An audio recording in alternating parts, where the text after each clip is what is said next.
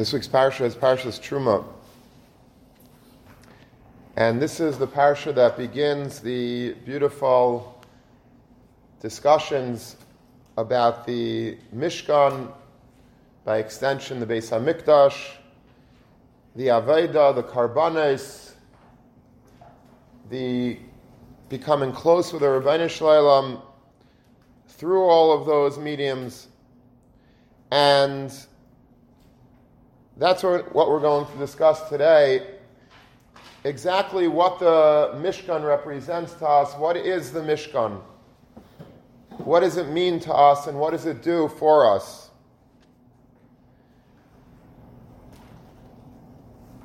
When a person enters the Mishkan, or when we speak about Mishkan, we always interchangeably refer to the Beis HaMikdash as well.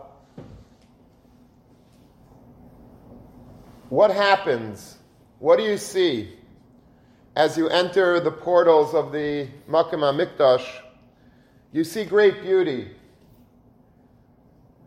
You see the magnificent walls.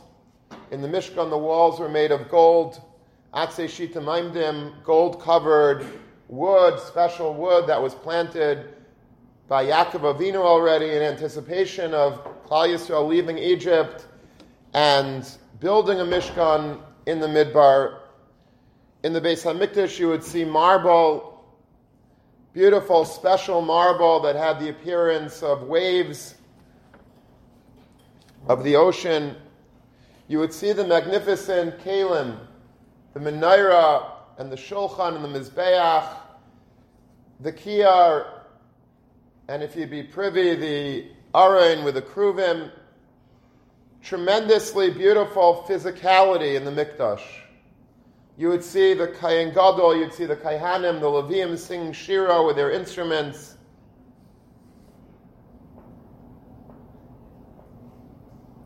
But that's all the physical beauty of the Mikdash and the Mishkan. But then there was the spiritual component, the overlay, if you will, of all that beauty, and that is the Kedusha that was inherent in the Makom HaMikdash. This was a place that was filled with this world beauty, but it was really a Makom HaChibur. It was a place that connects this world and the world above. We've spoken in the past how if you look in the Psukim in Shir Hashirim, it always describes the Mishkan / Mikdash as a tzavar, as a neck. Kimigdal David Savarech Banel Talpiais. It's the neck of the world. What does that mean that the Beis Mikdash is a neck? And the way we explained it from the Sfarim HaKadoshim was that a neck is a place that connects the head and a body of a person. And that is what the Mikdash was. The Beis HaMikdash was a place that connects the body, which is this world, and the head, which is Shamayim. The Makom HaChibur, the place that connects these two places, the lower world that we're in and the upper world of the Rebbeinu Shleilam, that is the neck, that's the Beis HaMikdash. All tefillos that we davened always run through the Makom HaMikdash, meaning our tefillos go, it doesn't go straight up to heaven, it goes via the conduit of the Beis HaMikdash. That's why whenever we daven, we're supposed to always be facing the Makom HaMikdash, or if we don't know where the Makom HaMikdash is, we could still have Kavanah towards the Makom HaMikdash, because our tefillas go to the Beis HaMikdash, and through that canal, through that tunnel, through that pipeline, that's where the Kedusha rises through. And so all things that are coming up from us to the Rebbeinu Shleilam go via the Beis HaMikdash. The things that come down, all the shefa bracha that comes from Shamayim goes through the Makom HaMikdash as well. It's the neck of the world. And so if you would go into the Beis HaMikdash, there would definitely be this world beauty in it. All the finest architecture, the finest construction, the finest materialism, if you will, the gold, the silver, the kalim. But the greatest thing is that you go into this place and it would sort of be a place in the world that you feel Kedusha. that there is the Hashras Hashchina there. So there is an amalgamation, a corporation of Ruchnius and Gashmius, of this world and the next world, all in one place. V'asuli mikdash v'shachanti b'seicham. You build for me a mikdash and I will be masher my shechina. My shechina will come down and be in that place. So imagine a place in this world that you could enter and you could feel the Kedusha, you could feel the Hashras HaShechina. That was what the Mikdash was. I remember when I was a child, I used to have these recurring dreams, and it's a little bit perhaps weird to talk about, but it was a dream that I had constantly. Or maybe we're talking in Daf Yomi these days about the sugya of dreams and all the lumdus behind dreams, what dreams are, and there's a lot of truth to dreams. Dreams are very important in a person's life if you know how to understand them and interpret them. And this was my dream that I kept having. I don't know why. But I had a dream that I was walking through like a ghetto, like a very dangerous ghetto with graffiti all over. And in the middle of this ghetto, there was sort of like a brick igloo, if you will. It looked like an igloo, a brick igloo. And there was graffiti scrawled all over. It was like really a dangerous place. And I went into that igloo, and inside that igloo there was beauty. There was like velvet tapestries, and there was a throne, and there was like a very special holy scene that was playing itself out within that igloo. And that was Vayichalayim, that was it.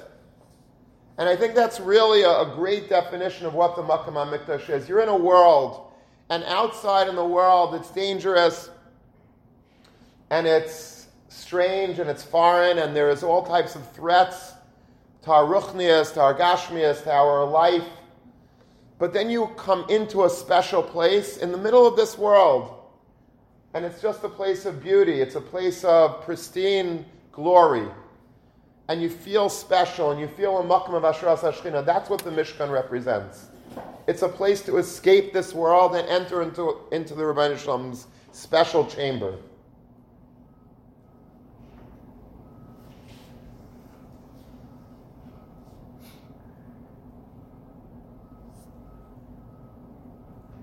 The nisim that were manifest in the Makam HaMikdash were many.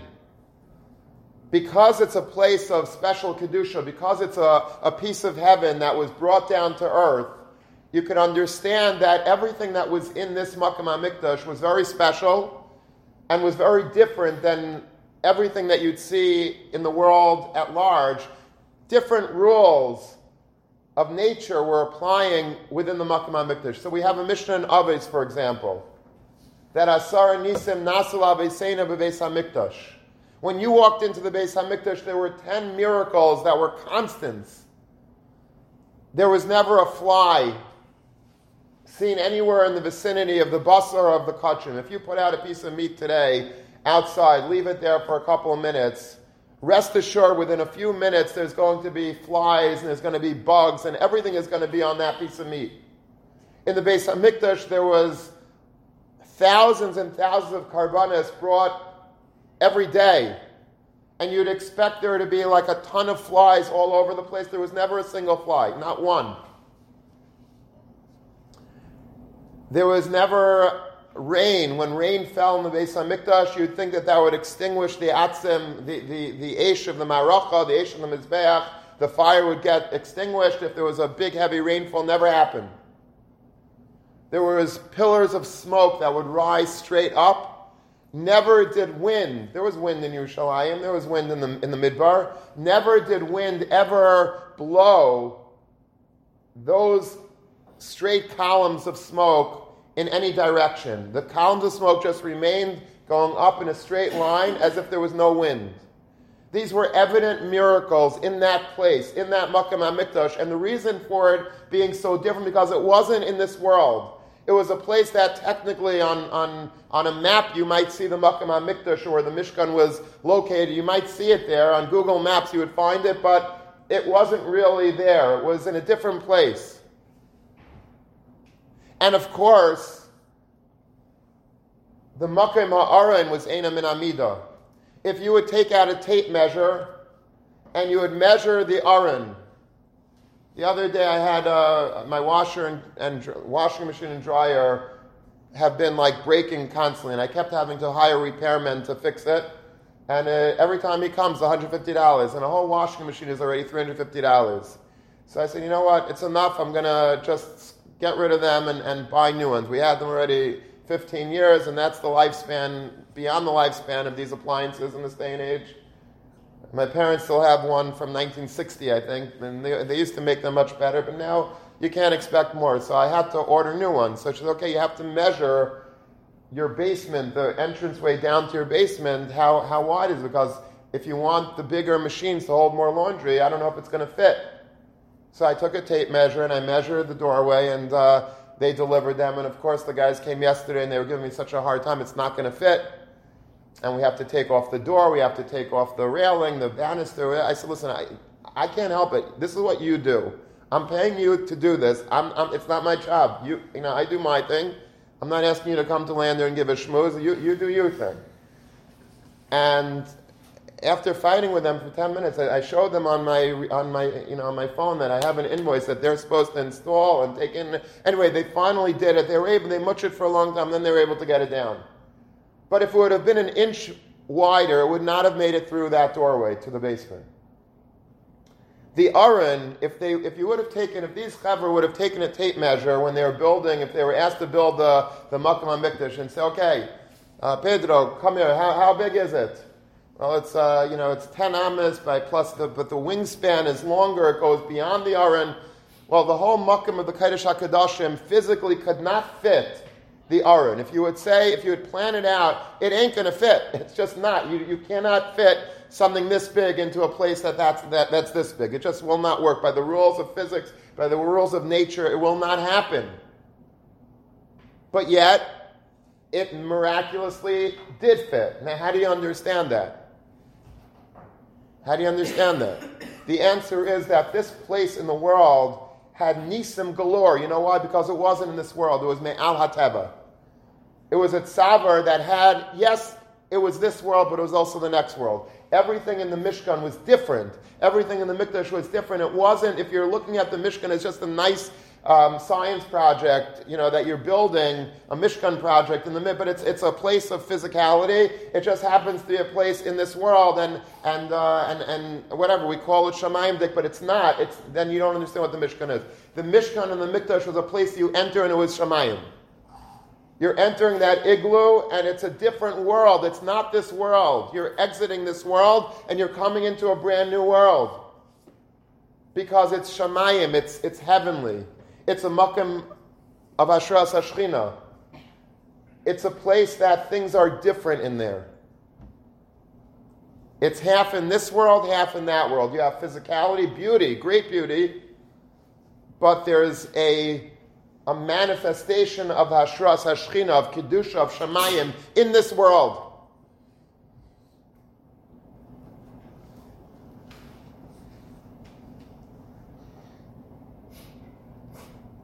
The greatest miracle of all, of everything that I described to you, more than the fact that there were no flies, more than the fact that a woman never miscarried from the smells, more than the fact that there was no physicality, that the tape measure doesn't apply, the rules of nature don't apply, whatever you'd expect on the outside of the Mikdash doesn't apply in the inside.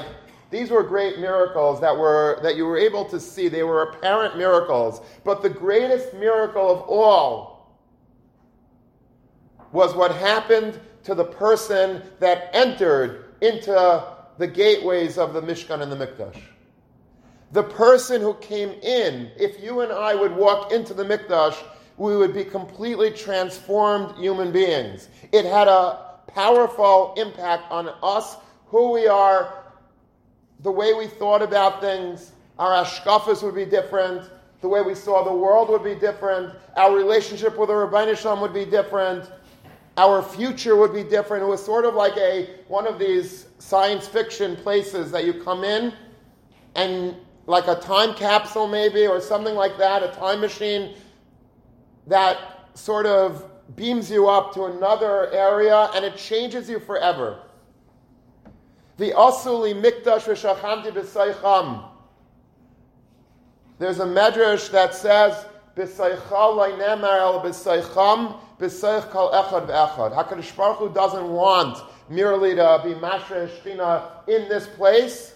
He wants to be mashra Shechina in you, and in you, and in you, and in me. B'saychal leinemar kiyem b'saycham b'saych kol echad v'echad. The purpose of the Mishkan was to change the individual Yid's life. He wants us to be holy. He wants us to be a portable Mishkan. So you come into this place and you walk out changed. You walk out different. You're elevated. I'll give you a few examples of this. One of them, Reb Pinkus brings in a sefer, and it's a Chazal in Vayikra Rabbah Parak Chaf Aleph Pasuk Yud Beis. V'chal adam lo yeh ba'ayal mayed. Every person should not be found in the Ayal Mayed, in the Mishkan. When the Kohen Gadol comes in on Yom Kippur, Lefnai v'Lefnim, no man should be around there. Nobody should be there. V'chal adam lo yeh ba'ayal mayed. That's a special time, and no man should be there. In fact, the Medrash asked the question, Amar Abavo, v'Kohen Gadol lo adam hayah. The Kohen Gadol was going in there. What does that mean? V'chal adam lo yeh ba'ayal mayed. Is the Kohen Gadol not a man? The Kohen Gadol is a man. It's a human being. What does it mean? No human being should enter the Beis HaMikdash when on Yom Kippur. Ella kahud amar Pinchas b'shah shaya ruach hakodesh sharei alav.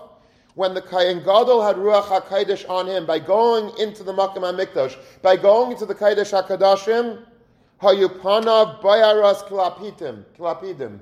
His face was burning like torches. His face looked different. He was a changed individual. Hado d'chsiv, as the pasuk says, ki sifsei kayin yishmeru das, v'tayra yivakshu mipiyo ki malach Hashem tzavakesu. The Kohen Gadol becomes a malach Hashem tzavakes. What does that mean? How does that answer the question of the Medrash? He wasn't a human being. The Kohen Gadol was not Adam.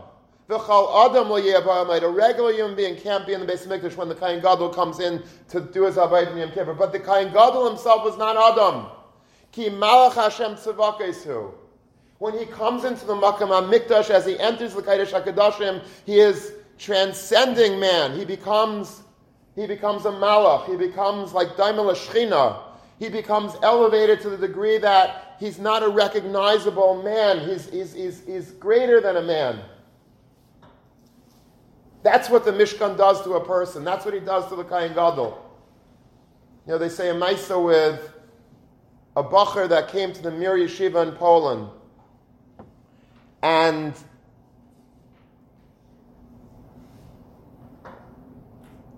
they saw Reb Chatzkel. Reb Chatzkel Levenstein had tremendous Yirah Shamayim.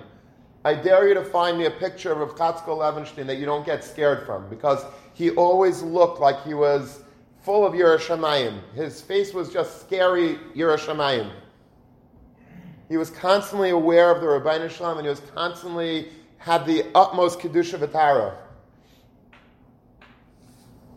And a bacher thought that a brand new bacher came to yeshiva, let's say he came Thursday. On Shabbos, 2 days later, he saw the mashgiach, he saw Reb Chatzkel, and he asked a friend of his if the yeshiva has a different mashgiach on Shabbos.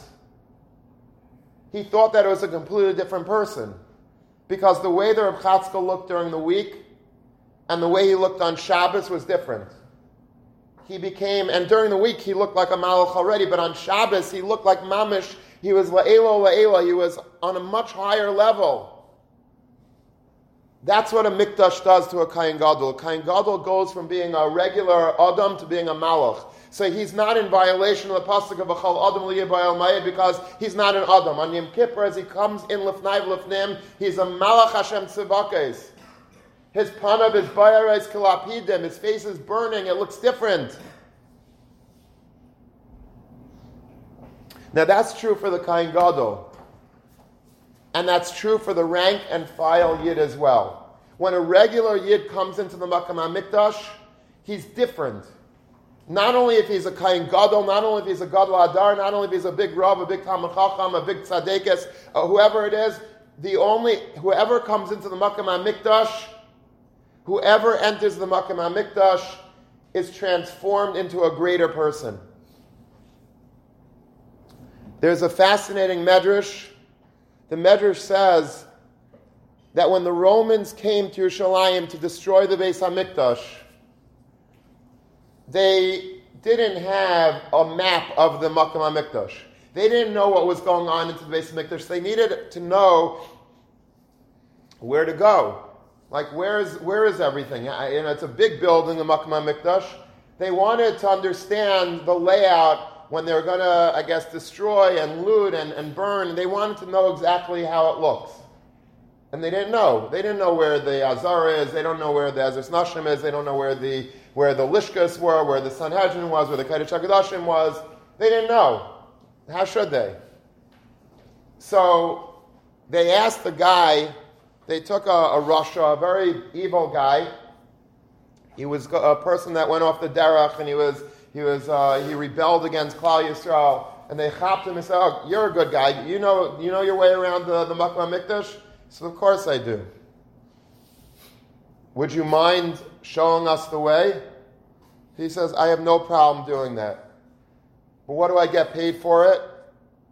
So they said, "We'll give you whatever you want from the Mikdash. When we're looting it, you could take whatever you want. Take any. You'll be a very wealthy man. You take what you want. You take your shopping cart through the Makam HaMikdash. You take something out, and we'll look the other way. It'll be fine." So he says, "Good. That's a good deal." So he gives them this tour of the Makam HaMikdash. They said, "Okay, this is this and this is that." He shows them all around. The Romans were very appreciative. And then they said, "Okay, now you could take your part of the bargain, take something out." So he comes out with the menorah, with the famous menorah, the iconic menorah of the Makam of the Beis HaMikdash. Big gold, beautiful menorah with kaftairim and prachim and all of the intricate details. This is the prize of the Makam HaMikdash. If you're going to loot the Beis HaMikdash, it would be the Aron first maybe, but maybe he was afraid to go in l'fnai v'l'fnim, and then the menorah. The menorah is it. They said, "No. We take it back. We're reneging on our deal. You're a commoner." This person's name, by the way, was Yosef Meshisa. That was the Yid's name. Yosef, you cannot take this menorah. You could find a fork, find up something else. There's golden forks, there's golden spoons, take something else. But we never had in mind that you should take the menorah. Can't take the menorah. Menorah is the prize. That's what we're going to take back to Rome with us. That's what, on the famous Arch of Titus, you have that scene, that famous scene that plays out engraved forever, and you see the menorah being schlepped. That's what they wanted to bring back as their prize from destroying the Beis HaMikdash. You can't have that. We didn't mean that. Go back in and take something else. He says, "No, I'm not going back in." They said, "What do you mean not going back in? We made a deal. We don't want to renege totally on our part of the deal. We said, you give us a tour of the Mikdash, and we'll let you take something. You have to take something. Go back and take something, not the menorah." He says, "No, I'm not going back." They said, "Why not?" He says, "Because I sinned before HaKadosh Baruch Hu once already. I can't go back in again. I'm not going to sin again." And they said, "You go back in or we'll kill you." He says, "I don't care, kill me." They tortured him, and he kept saying, "Oy li, sheikh asti esbayri," that I made God mad with me. And as he was screaming that, they killed him. Frek Panovich Rav, the great Reb Kahneman, asks, what happened to this Yosef Meshisa? This Yosef Meshisa obviously is not a big tzaddik. He was mamre, he was rebelling against the Rebbeinu Shalom before this whole incident happened. He was a bad guy. He gave them a tour to be able to, he showed them exactly how all of the nooks and crannies of the Makam HaMikdash so they could go and violate it and desecrate it. He's not a tzaddik, this guy.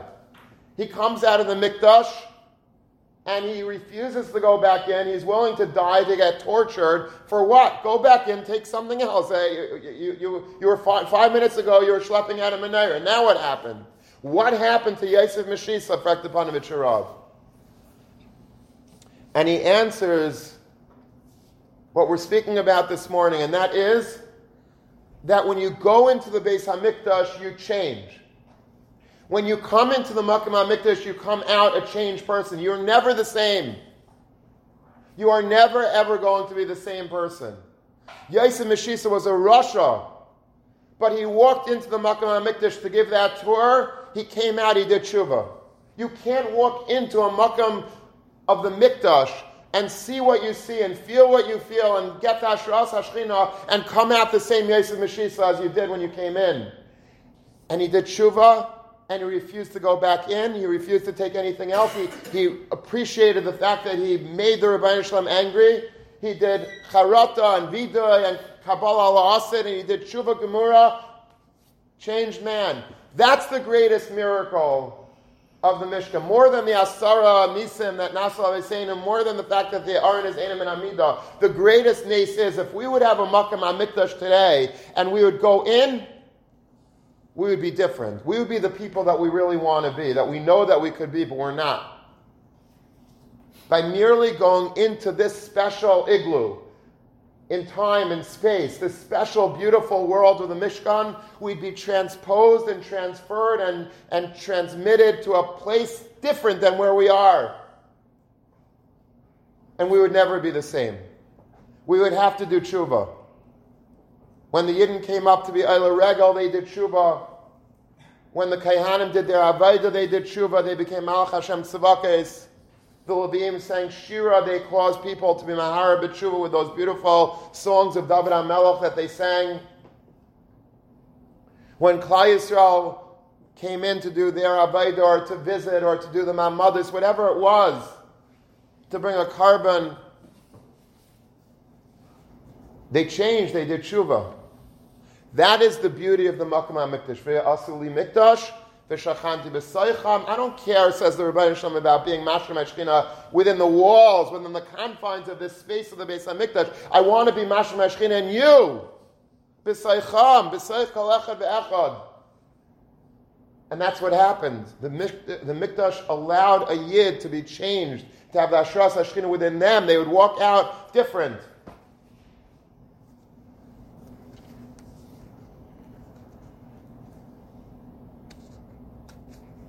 What a shame it is that we don't have the Mikdash today.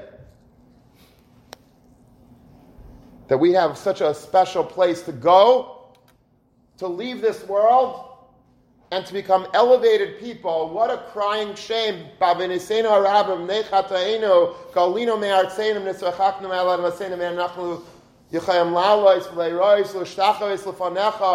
We don't have a Makom HaMikdash to come in and be changed. But I submit to you today that we do. And you know where that Makom HaMikdash is? Right here. A yeshiva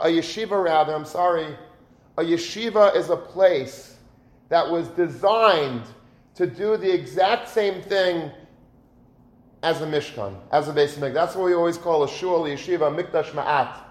Because it really is designated as that special igloo, as that special place that a person will be able to come in and never ever be the same person that he was before he walked in. It's supposed to transform us from regular people to malachim.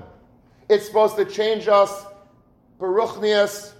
It's supposed to give us a different way of thinking, a different way of looking at the world, a different way of understanding our relationship with God and with our own selves. That's what a yeshiva is. It's a place that's transformative. If it's the right yeshiva, and if the person himself actually understands this and wants to be transformed, that's the beauty of a yeshiva. I once was in Eretz Yisrael on a recruiting trip. I don't like the way that sounds. It sounds like I went to Eretz Yisrael to recruit. I went to Eretz Yisrael to to give over Torah to Talmidim in different yeshivas. If they want to come to yeshiva, gesundheit. If they don't, then don't. And go to recruit. I'm not trying to convince anyone to do something that they don't, or they shouldn't want to do. Anyway, but I was in Eretz Yisrael. I went to a yeshiva, and it was a very good yeshiva, a nice yeshiva, but it was a yeshiva for, I would call it beginners / Bali Tshuva. And the boys there are wonderful boys, and we definitely would love to have the boys from that yeshiva as well come to here. And I had a whole shiur to give about what a yeshiva is and where the word yeshiva comes from. What is the root? What's the etymology of the word yeshiva, if anyone ever stopped and thought about that? It's one of those words that we use every day, but we don't really think about necessarily what does it mean. And I think most of the time when I open up the floor for suggestions what the word yeshiva means, and of course there's always people that say the same thing, because yeshiva means to sit, so yeshiva is a place that you what? You sit and learn. That's the obvious answer, and I was hoping that people would say that, because then I had my whole spiel to give about, not spiel, I had a whole, Reb Shlomo Zalman thought about this, and he says that it can't mean that a place to sit, because in the early years of Klal Yisrael, when it was still called the yeshiva, already from the Avis, like Paska Yeshiva, it was always called the yeshiva. The institution that we're in was always called yeshiva from the inception of Klal Yisrael, from the Avis, from Avraham, Yitzchak, Yaakov, Levi, Gaishen, Midbar. There was always a yeshiva, and it was always called the yeshiva. But Reb Shlomo Zalman says that Rebbe Gamliel, until Rebbe Gamliel's time, they always learned Ba'amida. Only when Rebbe Gamliel, after Rebbe Gamliel, the Chulsha came to the world, we got very shrap, we weren't able to learn standing anymore, so we started sitting. So obviously the yeshiva, if it was called yeshiva even before Rebbe Gamliel's times, clearly it doesn't mean to sit and learn, and Reb Shlomo Zalman has a vart that it's yeshuva and shalaylam, that it means that it's the place that it settles the world, the whole world exists because of the yeshiva. It provides the ability for the world to have a yeshiva, to be sustained and to be settled. Anyway, that was my whole spiel, and then I was going to segue it into Beis Medrash Talmud, etc. Fine.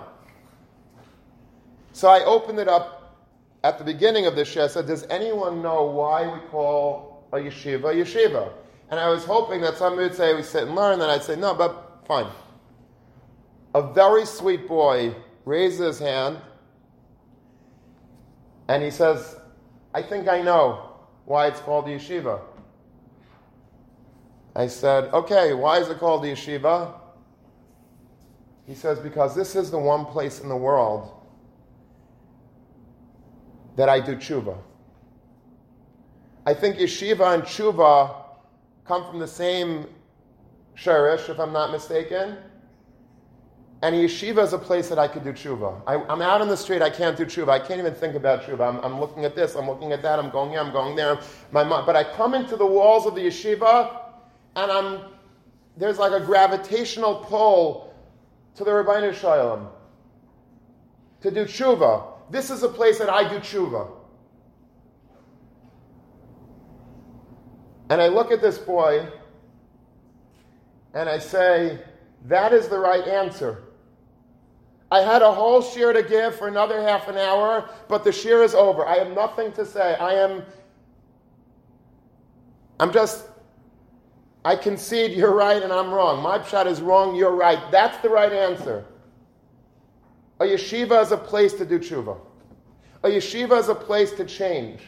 A yeshiva is a place that whatever I am outside the walls of the yeshiva, I come in and suddenly I metamorphosize into a different person. I go from being a worm to being a butterfly.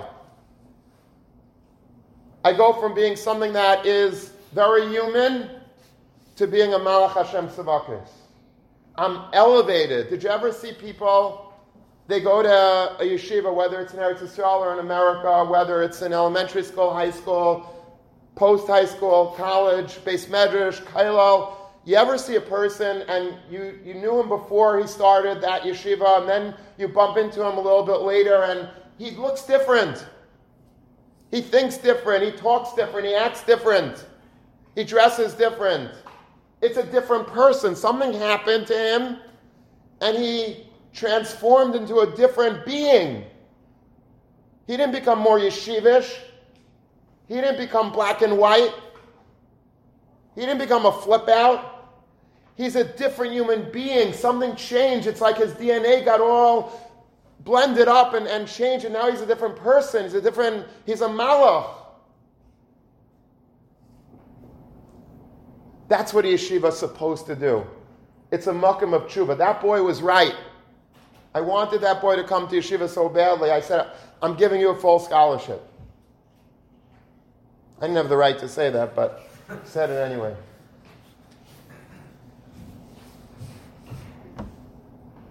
But that's really, he chaps what yeshiva is. I have an uncle who's about 95 years old, K'nai Nahara. He's my role model in life. He's a retired rabbi. I also want to retire. Okay. He's a Talmud Chacham, and he's a mensch, and he's the finest person, and he's just everything. He's just everything. He's my father's oldest brother.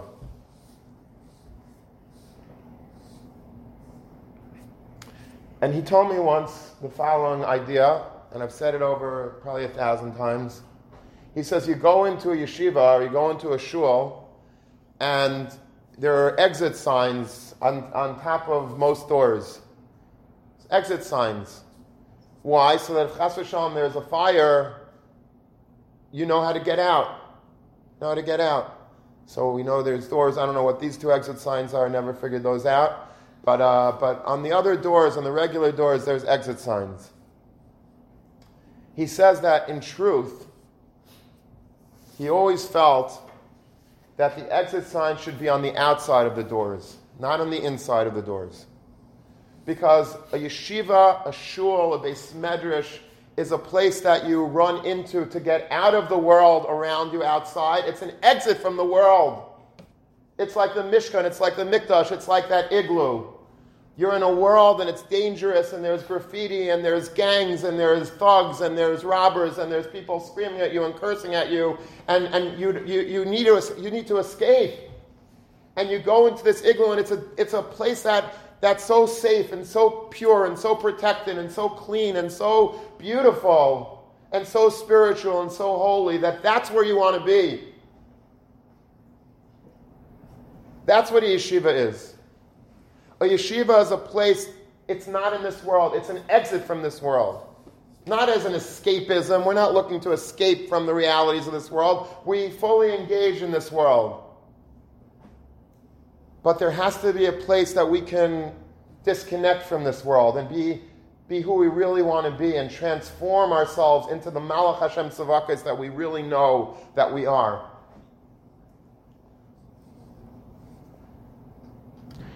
The Alter von Kelm was the great leader of the Kelm Yeshiva, which was a bastion of Musar.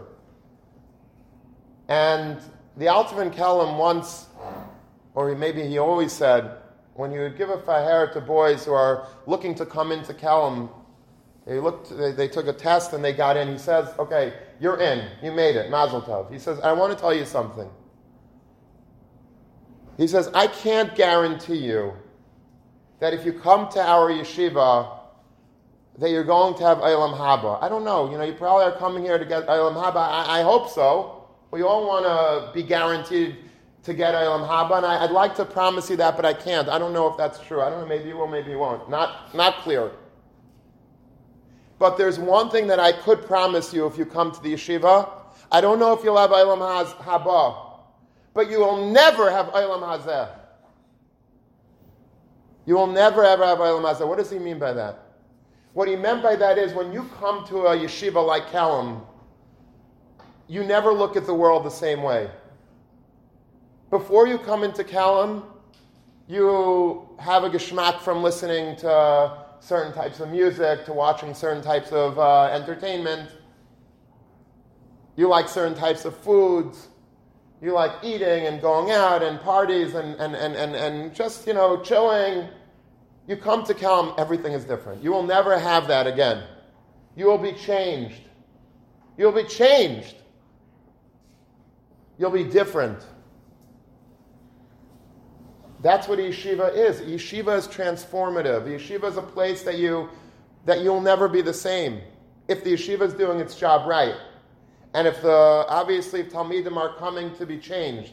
You can't force a person to change. You never want to force a person to change. If a person is, let's say, on Fridays, they think that there's no yeshiva on Fridays. So that's not who the shmuz is too, because they're not coming into the igloo. They're not coming into the Mishkan. They're not coming into the Beis Hamikdash. So what am I supposed to do? I'm supposed to pull them in? What should I do? That's not who we're talking about. Being matriculated in a yeshiva does not make you in a yeshiva. Because your name happens to be on the list, and because you happen to be accruing credits and graduating, that doesn't mean that you're in the yeshiva. That doesn't mean anything. It's baloney. The people that come to things, the people that are here in this room right now, and that come to the Vadin, and that come to the Shir Klalis, and that they stay for Shabbos a lot of times, and they come here for Purim, and they're here for Rosh Hashanah Yom Kippur, and they're taking things in. They're prepared to change. They want to be better. They want to be transformed. That's what we're talking about. And if we're doing our job and you're doing your job, it's ein daima. A person comes into yeshiva and he leaves yeshiva a different person. Different. I can give you countless examples of this. Of guys that came into yeshiva and they were one way and they left yeshiva and they were forever different. Forever. In Eretz Yisrael you see it a lot more starkly. You have a boy, he comes from a modern Orthodox or totally not from background or quasi from background. He goes there, Eretz Yisrael, no interest in learning. Don't know which side Rashi is on and which side Taisa is on. No interest in anything Ruchnius. They're just going because it's a gap year and they, maybe on a dare they went to Israel. That's the cool thing to do. And they come back Pesach and you don't recognize them. Who are you? Like, what happened to you? That's the Mikdash. That's the Mishkan in our world today. Yeah, we don't have the real Mikdash, unfortunately, but we still have yeshivas. The yeshivas are the Makam HaMikdash today. They are the transformative places that are not min amida. It doesn't make sense. The Derech HaTeva is that a boy like that would continue doing whatever he was doing for the rest of his life. But you go into a place and you have a dormitory and you have a Beis Medrash and you have an Eitzer HaSvarim and you have a Chader Eichel and you have Rabbeim and Mashkichim, and you have Kail guys, and you have a Chevra, and something happens, and the person completely becomes different. He's like Yosef Meshisa. He's never the same. He will never do the same things that he used to do because he can't. He was in a yeshiva. A person that never went to yeshiva, I could do whatever I want. If I went to yeshiva and I was really in a Kelm, if I was in a real yeshiva, I could do Averis, but I never do it with a Geschmack. I could speak Lashon Hara, but I always have that guilty conscience. How can I speak Lashon Hara? I could watch a movie, but it's never the same because I have such a guilty conscience because I know that it's wrong to do. I'm not a perfect person because I went to yeshiva, but I'm a different person because I went to yeshiva. I never do the same thing the same way. The type of girl that I marry is going to be a different type of girl. The type of children that I raise are going to be different, hopefully. The communities that I choose to live in, what I want to do with my life professionally, what I want to do with my life spiritually, the shiurim that I give beyond my profession, beyond what I'm doing 9 to 5, how I spend my time on Shabbos, how my Yantif looks. These are all things that are very different for somebody that went to yeshiva and somebody that didn't. But that's what yeshiva is. It's a makom of tshuva. It's a makom of tshuva. One of the most beautiful letters ever written in the history of the world was written by the Chazon Ish, Zechus Yagen Aleinu. He wrote it to a Talmud. And he was being ma'ayir this Talmud to become a Talmud Chacham and to have respect for Talmid Chachamim. It's a beautiful letter. I'm just going to quote the punch of the letter. The whole letter is beautiful, but we're not going to say the whole letter out. But this is the tamtzis, the crux of the letter in a few lines. He writes about what a Talmid Chacham is. This is the Chazon Ish's Das Torah, describing in his own words what is a Talmid Chacham. The Chazon Ish had a poetic pen like no other. As brilliant as he was in Kol HaTorah Kula, he was equally brilliant in his ability to formulate thought in poetic style and beautiful words. So he says like this, Va'omnam ha'ish ha'zoiche l'yidiyas ha'Torah. You know what a man who is zeicha to knowing Torah is? A person that's zeicha to sit and learn and really get Torah into his brain. You know what that person is? Hu hailech bein anashim. He's a person, he walks on the street. Today, if you're going shopping on Main Street, you might see a Talmid Chacham amongst the masses of people that are shopping in the supermarket or going to find something in one of the stores. He looks the same. He maybe has a beard, maybe he doesn't have a beard, maybe he has a white shirt, but he's a person that learned Torah. He looks like he fits into humanity. He looks like he's part of the crowd. He looks like a human being. He's online, I'm online. He has cholent in his shopping cart. I have cholent in my shopping cart. He's paying with a credit card. I'm paying with a credit card. Same. We're the same people, right? No. Aval be'emes, says the Chazon Ish, hu malach hagar and b'nei Samusa. He's a malach who happens to dwell amongst mere mortals. V'chai chai atzilos. He's living a life of nobility. U'meroimam al kol bracho tehila, and he's elevated higher than any form of praise. That's what this person is. He looks the same. He looks the same. We're both wearing tzitzis. We both davened in shul this morning. We're both getting ready for Shabbos. We both give tzedakah. We both send our kids to the same yeshiva. But he's a Talmid Chacham.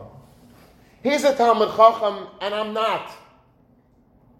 He is not a regular person. He looks like me. I think we're the same. We're not. He's a malach. He's an angel, Hagar and B'nai Samusa, who is walking, he's living with people. Mortals, regular people. But he's not regular. He is elevated. He's living a life, his mind is probably thinking about a ksais, and you're thinking about the parking meter.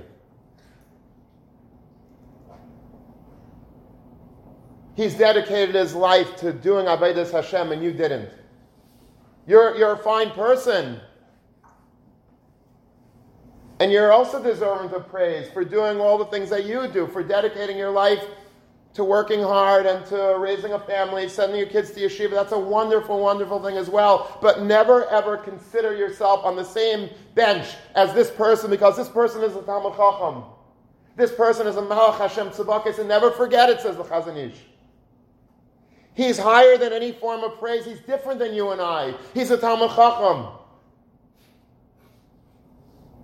And a Talmid Chacham is not a human being. V'chol adam lo yeh ba'al mayed. But he's not. He's a Malach Hashem Tzedakos.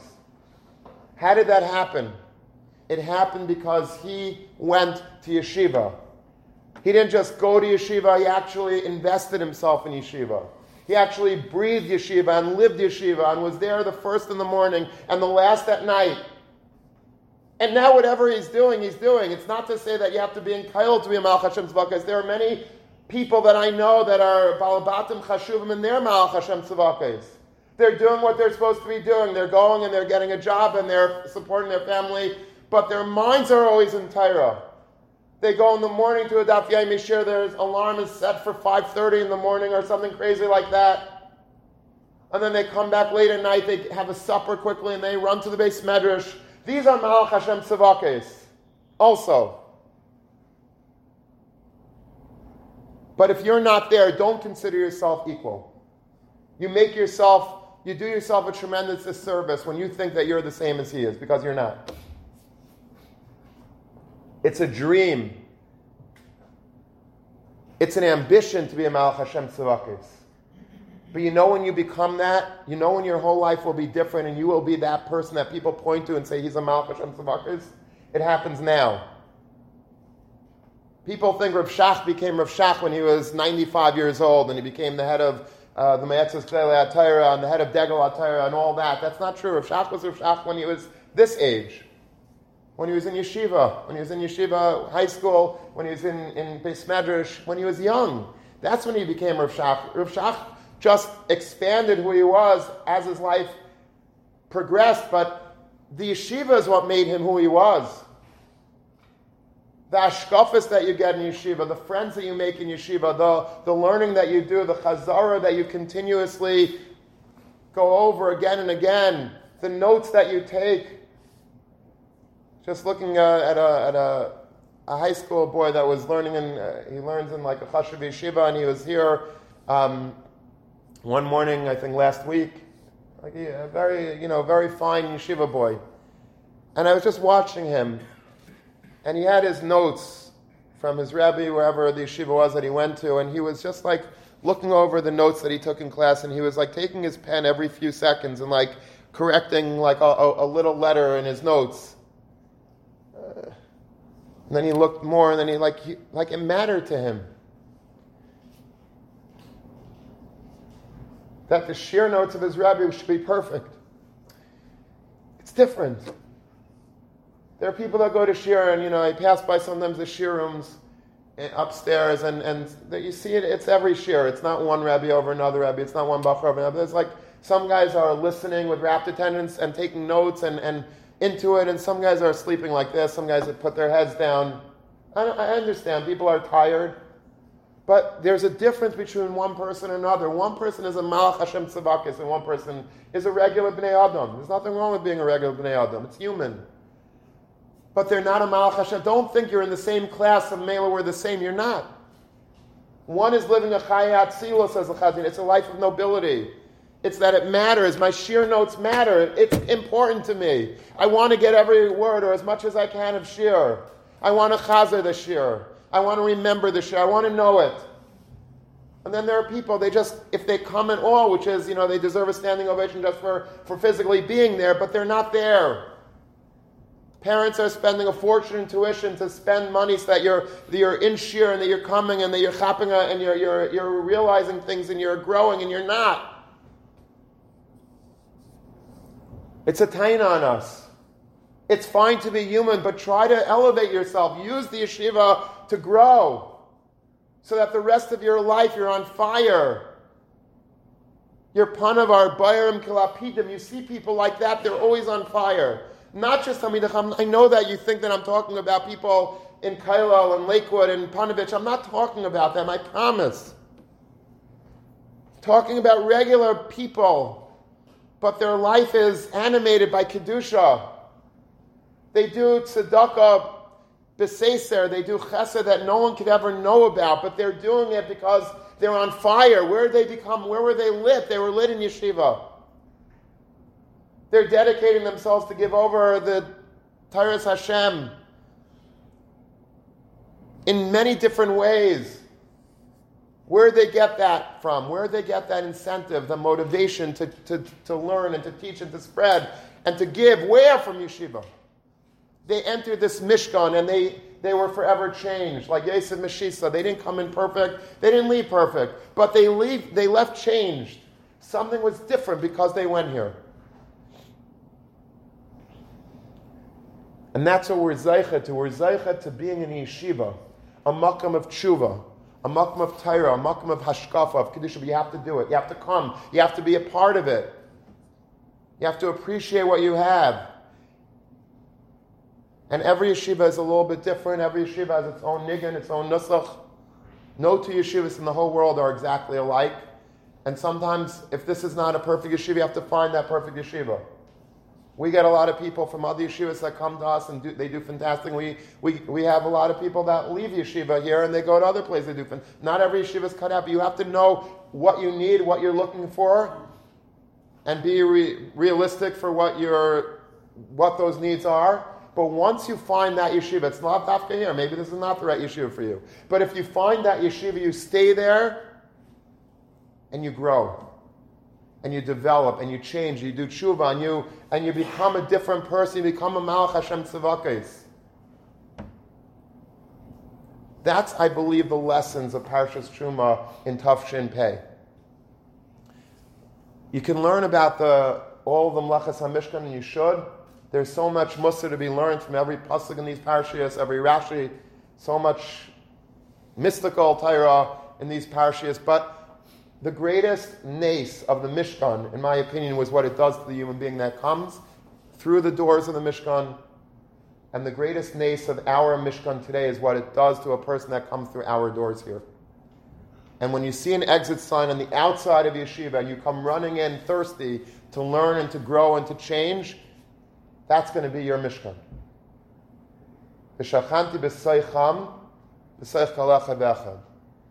Person has changed. He's just a different person. Like, you can't even talk to a person like that anymore. It's like, I feel there are guys that, they become so holy that I feel like I'm not worthy anymore to talk to them. I might be they might be calling me Rebbe, but like they're Merayim al Kol Bracho Tehillah. They're so high, they've steiged so much that I can't even relate to them anymore. That's the beauty of yeshiva. Chaparayim, these are the years for Chaparayim.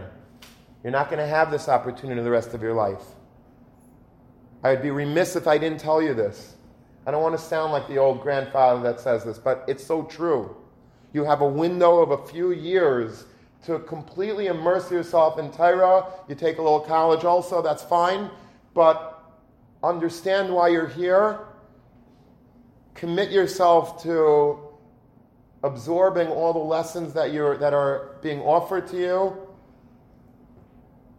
and just allow yourself to grow. Don't be stymied. Don't be put down. Don't let anybody tell you what you can't do. Understand that in yeshiva, anything is possible. You plant a seed and it will grow. You give it the right sunlight, the right nutrition, the right water, you're in the right shear, in the right place, the right roommates, the right chevra. If you're not in the right roommates, talk to me, we'll get you out of the room. You do not have to stay in a room that you're not in, that with a bad chevra. They will bring you down. If you don't have a good chavrusa, try to find you a good chavrusa. But once you have everything right, then look out, because the sky's the limit. You could be anything that you want to be here in the yeshiva. I've seen time and time again the people that are voted least likely to succeed in yeshiva, they become tremendous gedalim. It's the people that come in and they're so smart and they have the best this and that. They're not matzliach. It's the people that everybody thinks can't make it, they're the ones that ultimately make it. Because they want it, they're hungry, they're thirsty, they're growing. They're taking advantage of this special rarefied airspace of Kedusha V'Tara, which is the Beis Medrash, which is the yeshiva that we have. Chaparayim, because it's not forever. There will be a day that this all comes to an end, but it doesn't have to come to an end. If you spend these years right, then it will never end. You will always be different. You will always be on a growth-oriented track. Whether you're 20, 30, 50, 80, 90, you'll always be different because you came into these yeshivas, into the halls of the yeshiva. I remember my father, Olav Shalom, when he was in his 80s, he was nifter when he was 81, his whole life, he used to talk about the few years that he spent in Ner Yisrael. He was a refugee, he was born in Germany, went to Denmark, fled to Sweden from the Nazis, came back to Denmark, came to America. His parents sent him to Ner Yisrael, where my uncle was as well. His whole life, he didn't spend that many years, maybe he spent 2-3 years in Ner Yisrael. His whole life was different because of that window of time. Then he had to work and this and that, but he was always Kaveitim Atayra, Bal Tzedakah, Bal Chesed, growth-oriented, publishing the Svarim of his great-grandfather, always B'Kedusha V'Tara, sending. Where did it come? It came from a few years in Ner Yisrael. So Ner Yisrael, a few years, changed. It talks about Reb David Kronglas, the Mashgiach, about Rabbi Ruderman. It changed his life. 2 years. 2-3 years of his life, his entire trajectory was different because of that. If he had not gone to yeshiva, he would be a completely different person. Completely different. It's the Makam HaMishkan. It's the place that you go into, that igloo in a crazy world you go into and you're changed forever. Mitzvah Hashem, that should be our igloo as well. That should be our place. This should be a room that we want to stay in, we want to grow in, we want to be in. This is where I want to be. I don't want to be outside. I want to be here. Mitzvah Hashem, we should be zeicha to all of the tremendous skulas that our Makam HaMikdash could afford us. We should grow, we should steig, we should have simcha. Mishnichnas Adar Marbim B'Simcha. The happiness of Adar is unparalleled throughout the year. But the greatest happiness that we should have is the gratitude in our heart to the Rebbeinu Shalom for allowing us to be in a Makam Torah. And that's why Purim is different if you're in a yeshiva. Adar is different if you're in a yeshiva. Because you're different. You're a malach. You're a malach. It's Hashem, we should grow to the utmost, maximize our full potential, not to be complacent, not to be satisfied with moderation and being a regular Bnei Adam, but rather to always strive to be the Malach Hashem Tzavakos that we really could be. Have a good Shabbos.